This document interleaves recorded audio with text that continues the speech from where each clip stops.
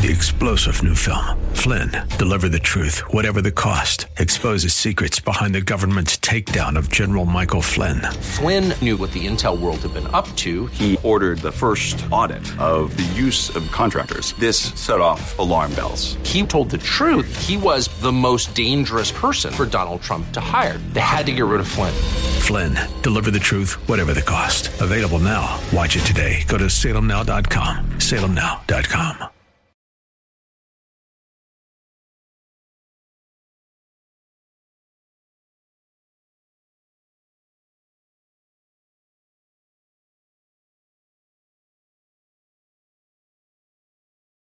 Ilya is really one of the smart guys about con law. Hello, Ilya. Good morning. Good to see you. Good morning, Hugh. Welcome back from your vacation. I'm back from mine. Kurt was all right, but it's good to be with the show's namesake. Thank you. Now, Ilya, the long wake for Roe continues in legacy media. I mean, we're going to have this for a year. They're going to have sit Shiva for a year over Roe v. Wade and Planned Parenthood v. Casey. Meanwhile, the states are moving back to what they ought to be doing. I want to look ahead. I've done what SCOTUS did a lot. I've written 3 Washington Post columns on West Virginia versus EPA alone. I want to look ahead to the next term because I think it's going to be as big, at least on the ending of use of race to award benefits or inflict penalty and many other. What's ahead, Ilya, for next year? It's going to be another big term. The court's not taking a year off. There's affirmative action in Harvard and UNC. There's a case called 303 Creative, which builds on Masterpiece Cake Shop, the baker who didn't want to make a cake for a same-sex wedding. This time it's a graphic designer and a website, so no question that this is First Amendment protected activity. Big cultural case. You mentioned West Virginia versus EPA, which I think is the longest-lasting decision this term jurisprudentially. Next term, a case like that also involves the EPA, but the Clean Water Act and regulating the so-called waters of the United States. If they're navigable waters, even if it's puddles, the EPA comes in and you can't build on the land. The case called Sackett. Second time that litigation has gotten to the Supreme Court. And California has been regulating the rest of the country, you might have heard, in lots of different ways. There's a pork producers case. You're thinking, what agricultural regulation, California, why is that important? Well, when they set the standard, whether it's for emissions, for agriculture, it's not like manufacturers, agricultural companies do one thing for the California market and another thing for the rest. No, that sets national standards. And so there's something that lawyers call the Dormant Commerce Clause, or a state regulating interstate commerce that comes up. That's just a few of the big cases, and there's more. And election regulation, of course.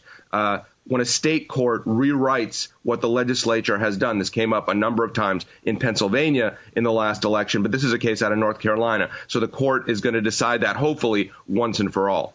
Now, Ilya, you and I will agree 9 out of 10 times. So I want to go in reverse order, if I can remember it, of the cases you marked out. And I've retired from the practice of law. I still teach it. I know the 404 case upwards and downwards, and it's time for them to get back to the Clean Water Act and really crush Rapanos and Justice Kennedy's, maybe it is, maybe it isn't a wetland. But let's do reverse order. The state election law case, here's the nut of it.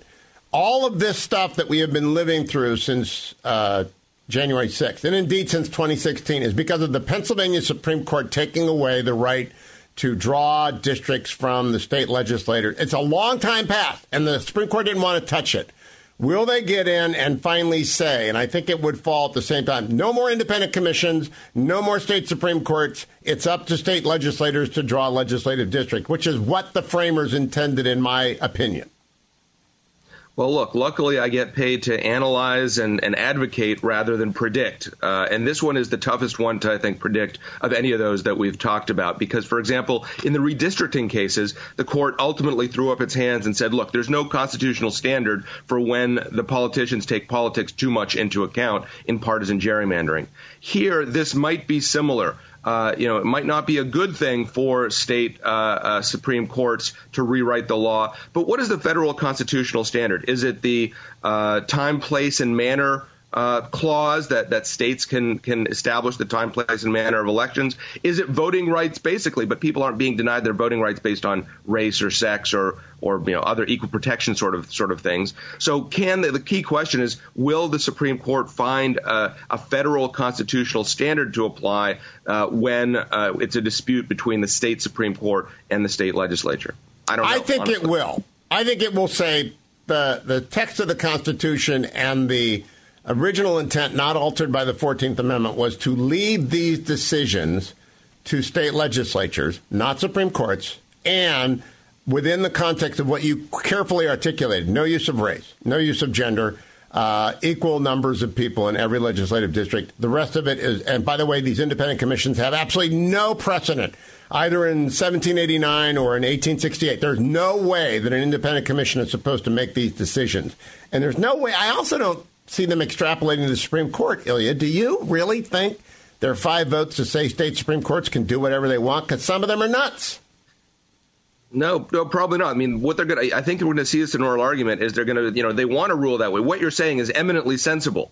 But what is the standard? Because ultimately, state courts do have the power to interpret state law when there's a question of how to interpret that election law. That needs to be applied and decided by the state Supreme Court. But what is the standard for when they go too far? Is it that they're denying a Republican form of government? Is it that they're usurping the legislative authority? I don't know how that I haven't yet dug into the briefs, so I don't know how that resonates. Or I don't think the briefs have all been filed yet, for that matter. But that's going to be a tough one to look at.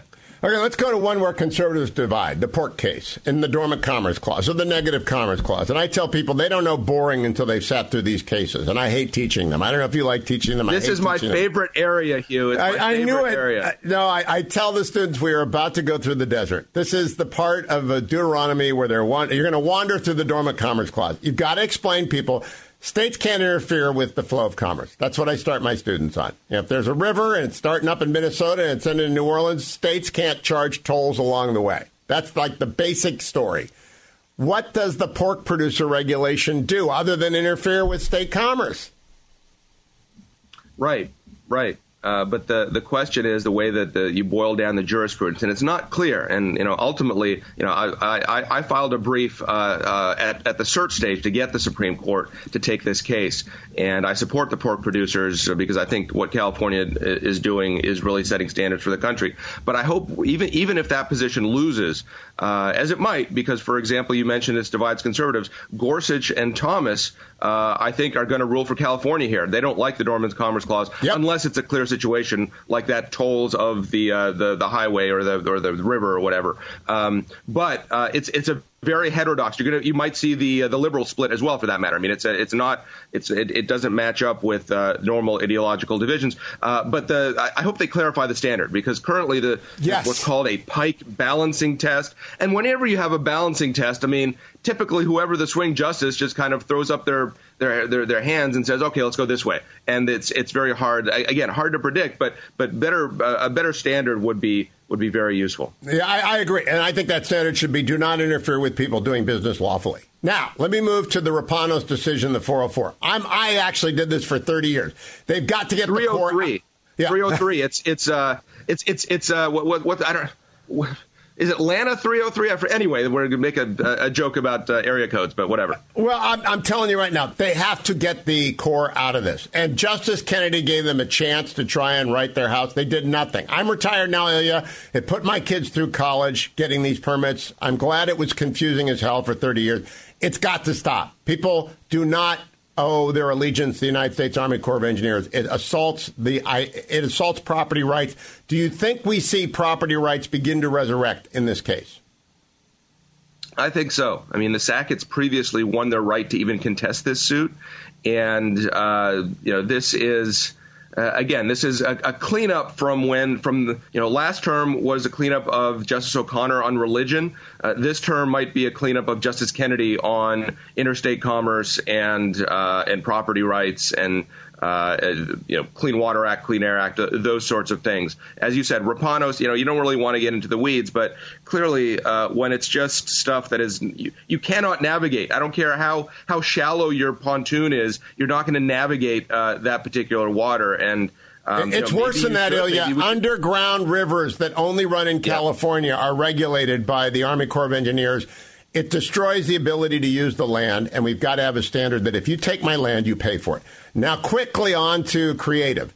I think this is big because Justice Barrett said 2 years ago, we got to come up with a new standard. Smith doesn't work. And she's had 2 years to think about it. Are we going to get a new standard? I don't know if we're going to need to overturn Employment Division versus Smith because which is a case that says if you want a religious exemption, you need to get it from the legislature if it's a neutrally applicable law. But the court has been saying you're purposely targeting religious institutions. And I think they're going to find a way to say the same thing here. Not quite with the smoking gun that they had with Masterpiece Cake Shop, where the commissioners were actively bigoted in their statements. But like we saw in the 2 terms ago with adoption standards in Philadelphia, that they disqualified the Catholics because they would refer rather than give direct placements to gay couples. Here they're going to say, look, there's no problem here. You've manufactured this problem. There are plenty of other website designers you could go to, and you're targeting with this litigation, with this prosecution by the Civil Rights Commission. The case that I think is the most important, at least in terms of my audience feeling its impact in a real way. This is the one that's going to hit most of the people listening, and it is the affirmative action case involving Harvard. You say, I didn't go to Harvard. Well, it's going to be about everything. And, Ilya, I want to start with my favorite John Roberts quote. And the chief and I have known each other since we worked together in the White House in 1985 and 86, and I love him. I think he's a terrific Chief Justice. He's not a close friend. I just think he's a great man. He wrote in 2007, the way to stop discrimination on the basis of race is to stop discriminating on the basis of race. That's from a famous case called Parents Involved in Community Schools versus Seattle School District Number 1. I think that's the key to America. I think that's everything in our future. We can go down one path where race matters or another where don't bring it up.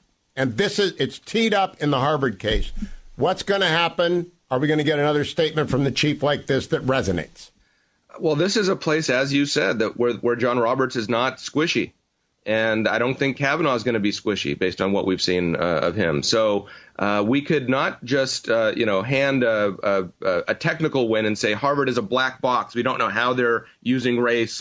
Lower courts go figure it out again, which is what happened and was not very good in the UT Austin Fisher case a number of years ago. I think this is ripe for a complete demolition of this edifice based on this diversity rationale that got exactly one vote in 1979 in the Bakke case, a challenge to racial preferences at UC Davis Medical School, where there were 4 justices that said you can use race all the time to remedy past wrongs, 4 justices who said, no, this is against the 14th Amendment, you can't do it, and 1, Lewis Powell, who said, well, diversity in education is a compelling interest. And so all of this, for 40 years, all of our fights have been based on that thin reed. And so I think, as with Roe v. Wade and some other precedents that have been thrown out in recent years, I think this is finally where the court says there's no way to do this. We have to kick this whole rotten can away. If the country survives 100 years, Ilya, I think we will look back at the Burger Court era as a disaster that befell American jurisprudence, and that the Trump justices, led by the Chief Justice and Justice Thomas and whoever else is the 6th, so I'm forgetting, there's 6 conservatives, let us out of the forest in 2022 to 2024. That we just said, we're getting out of here, and we're going to blowtorch our way out. We're going to dump Roe and Casey. We're going to dump Bakke and its progeny. We are going to dump the regulatory state. We're just getting out of this forest because we have no business being here. Are you as optimistic as I am? I am, but I think John Roberts, the Chief Justice, is being brought there kicking and screaming in many ways. Of course, he voted to uphold the Mississippi abortion law, but not to overturn Roe. As I said, on this area, on race, he's not been squishy. But in many other areas, he is very much committed to minimalism and institutionalism, whatever that means, rather than originalism and textualism. So it's a very vibrant set of justices on the right who disagree with each other from time to time. And this term, they all defected at least twice, quote unquote, defected in 5-4 cases, except Alito. That should be noted. But this is indeed, this is the term that finally the hoped for, feared, expected conservative majority finally coalesced because you have you already have 6 votes, so you can afford to lose one. So it's beyond the margin of defection. I think the Chief Justice wants to clear cut his way out of the forest just like everyone else, but he doesn't want anyone to notice. And the difference is that you cannot not be noticed. You're going to either take the trees down and get out or not. I think we escape, Ilya. And by this, do you agree with that race is noxious? That the whole American founding was flawed because of race. The 14th Amendment was supposed to end that flaw, and we're back in there, using race everywhere. And we've got to get out, or we cannot survive as a free republic. Do you agree with that? I do, and so-called race relations have gotten worse in the last 20 years, not because people have gotten more racist, but because of activists and what I guess in the 80s were called race hustlers have inflamed things, the 1619 Project and all of that, the anti-racism, my run-in with the Diversity, Equity, Inclusion Office at Georgetown, which is Orwellian, subverts. If you want to stick around and talk about that, Ilya. If you do, I'm tell happy Dwayne. to. And we need to plug my book out in paperback, Supreme Disorder. Ilya is a fellow at the Manhattan Institute and recently went through a trial with Georgetown University's woke law school, and he emerged on the other side, leaving them behind in the victor. He's the author of Supreme Disorder. More importantly, he just understands this. He ought to be on a legacy network every night, actually just talking about the law if you really want to understand it, because Ilya is fun. So I ran into him last week at a gathering of young conservatives. Not so young conservatives anymore, actually. I'm old, but they're not 25 anymore. And Glenn Youngkin was my guest. By the way, what did you, without revealing what was said, Chatham House rules, what did you make of Glenn Youngkin, Ilya? He's dynamic. I mean, I was delighted that he's my governor. I've lived in Virginia for almost 8 years now, and I actually was running for school board in Falls Church City last fall, and I teased Governor Youngkin that I did better than he did, at least in my jurisdiction. But no, I thought he's bringing he and Jason Miyares as the Attorney General. They're really saving the state from the direction that had been going. We'll see what comes in future, and I don't know if he's really a viable presidential candidate as has been said. He's in his first elected position, and we'll see how things go, the nature of the race. But no, I like him. No, I do too. And I think Winsome Sears is also in our rising star category, but it's a divided state, and it's a purple at best state. And the Beltway influence is giant, and Amazon is coming. Now, Ilya, I'm going to let you tell the story. I want the audience to understand that the American Legal Academy is broken, very badly broken. I may be the last conservative teaching on the West Coast. John Woo's up at Berkeley, and I only do it every other year because I'm 66 and I'm tired of dealing with this. I hate faculty meetings. I think you made the right choice in running away from Georgetown. But tell people the story because it illustrates what's wrong with the Legal Academy. Sure. So I had been at the Cato Institute, the nation's leading libertarian think tank, for nearly 15 years and had the opportunity to make a change, have a different sort of impact. Got a really interesting offer from Georgetown to be the executive director of its Center for the Constitution. Now, as it turns out, the rest of the institution is the Center Against the Constitution. But I was going to be working with Randy Barnett, a notable constitutional legal scholar, professor. And a few days before I was set to join Georgetown was when news of Justice Breyer's retirement broke.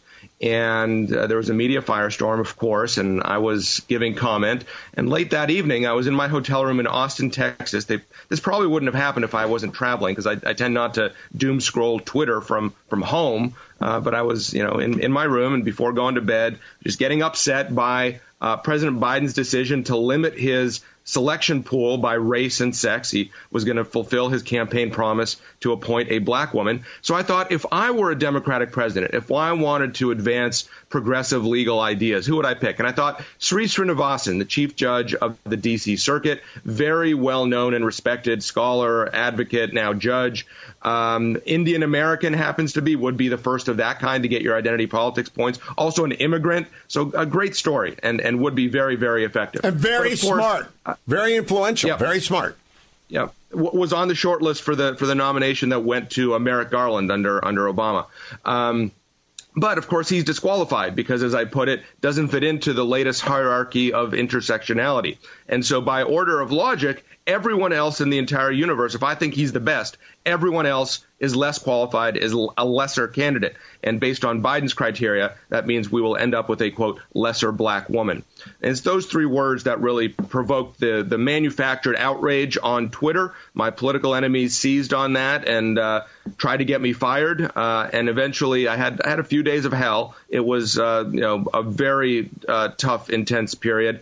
Trying to support my family, my livelihood, my reputation, everything else. And not because of Twitter. I don't care about the Twitter mob, but the real world, my job and my life. And the dean, who is no profile in courage, as we'll get to, of Georgetown, Bill Traynor, decided to onboard me and immediately suspend me with pay, administrative leave, to investigate whether my comments violated the university policies on harassment and anti-discrimination. And so began 4 months, to continue the analogy, of purgatory. The diversity office, the bureaucrats charged with this inquisition, interviewed me a few weeks in, basically asked several times, what did you mean by that tweet? Why was it so offensive? But this thing went on and on and on for more than 4 months. And it was quite clear that what they were waiting for was for the semester to end and the students to get off campus, so they could try to kind of sweep this under the rug or slap me on the wrist or something. So eventually, one of the bright lawyers that they were paying, hundreds of thousands of dollars for to advise them, looked at the calendar and found I was not an employee when I tweeted, and therefore these policies don't apply to me. So, all right, I celebrated the technical victory. Okay, I get to go do my stuff. It's technical, but I'm in the arena. But then landed in my inbox the detailed report from this Office of Diversity and HR. The Inquisition. And in analyzing, what's that? The Inquisition. Yes. As I said, at Georgetown, it's called Institutional Diversity, Equity, and Affirmative Action. It's basically the opposite of whatever it's called. It's very Orwellian. And in reading this, along with my lawyer and Professor Barnett, my wife, who's a better lawyer than all of us, it became clear that this was untenable. What they said was, okay, they can't punish me because of this technicality, but note for future, and this, by the way, is a note for everyone else, not just me, anytime you say something or write something that somebody claims offense, that creates a hostile educational environment that subjects me to discipline or termination.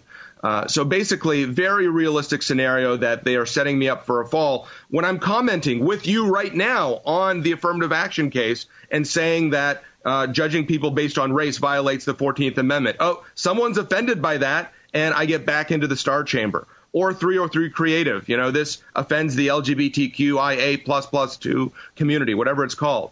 So that subjective standard is not going to work, and they apply it unevenly. I presented in my 4-page resignation letter that I summarized in the Wall Street Journal. There have been very inflammatory, by any objective, not subjective standard, offensive tweets by Georgetown professors, and they weren't investigated or disciplined, nor should they have been, but it's free speech for thee and not for me, and I am not going to live like that. So I had what lawyers call a noisy withdrawal, and I've been using this platform in this moment to shine a light on the rot in academia generally and Georgetown specifically. Now, Ilya, Georgetown Private University, it's a Catholic university. I'm Catholic. I'm embarrassed by it. I'm completely chagrined that a once mighty Catholic institution has fallen into persecuting people. Like the Inquisition was back, but it's an Inquisition from the left, not from the arch-conservatives. Did you think, have you considered, will you find a way to sue them on a situational slander basis? In other words, I'm thinking of the Neiman Marcus case where a defendant said something like, everybody who works at Neiman Marcus is a hooker. And there were 10 girls who worked at the Neiman Marcus fashion department, and the 9 of them who were not prostitutes sued, and they won. But this is different because they actually just targeted you and destroyed you, and they tarred and feathered you online and in reality, and they dragged you through. And it was a very public warning to everybody else in legal academia. We will come for you from the Inquisition. And like Oberlin faces a $10 million judgment by the bakery that got slandered by their Inquisition, Georgetown should pay the price. Are you going to do that? Well, the statutes of limitations have not run on all and various claims, so I'm limited in what I can exactly say. I'm discussing with my lawyer all available options. There's also in D.C. Protection for political affiliation. There's also hostile work environment. There are different sorts of claims that are possible. The juries in D.C. and Northern Virginia aren't terribly favorable as they might be in some other places, but I'm considering my options. That I'll just say that. Does Virginia have a law on the intentional infliction of emotional distress? It does. It does. That seems to me to be the applicable tort. They intentionally dragged you along a rocky road and cut you with broken glass for 4 months. And I think the discovery would be fascinating. But it also would it would mean you have to go back in and do it again. I just don't know if you want to run in that. And I know you can't say anything, but you are considering all options. Considering all options. I never exclude options. I'm very inclusive that way, Hugh. And so what is the lesson for other academics? Well, look, the thing is, the lesson is academia is a hostile place. I mean, are you a fully tenured professor, Hugh, or yes. just an adjunct? In fact, I'm fully tenured. I've been fully tenured since '96. I am the senior man in the area. They cannot touch me. Yeah. Well, that's good. Well, you're maybe you're grandfathered in. Also, who knows what, each university might be slightly different, and maybe Chapman has the administrators have slightly more spine than Georgetown. I'm not sure, but the point is, what's gone on isn't that all of a sudden the liberals have taken over academia. I mean, newsflash, breaking. I mean, this has been going on for decades. So what happened to me, the lesson of this is not the decades-old sour grapes of conservatives that, liberals have taken over academia. I don't think the ratio among either students or faculty at Georgetown or higher education generally of liberals, conservatives, moderates is all that different from when I was in college 25 years ago or law school 20 years ago. What's changed is the proliferation of these diversity bureaucrats, diversicrats, and bureaucrats in general who have to justify their own existence, and the spinelessness of administrators who kowtow or placate the radical, illiberal, not liberal, but illiberal mobs that have narrowed and shifted the Overton window, the range of permissible policy expression. And these diversity offices run the show at this point. So Dean Traynor at Georgetown and others like him, most places, the deans, the presidents, et cetera, are not woke radicals. They're spineless cowards. I want to close on that note that the difference between you and me is Chapman is run by Daniele Strupa, whose response, and Matt Parlow. Their response to wokeism was to open a Center for First Amendment Freedom of Expression. And they said, go to hell. To everyone out there who wants to shut down points of view, whether or not they're left, right, center, whatever, they move the Overton window back. And that's the only thing that works, Ilya. Last 30 seconds to you. Manhattan. No, absolutely. That's the thing.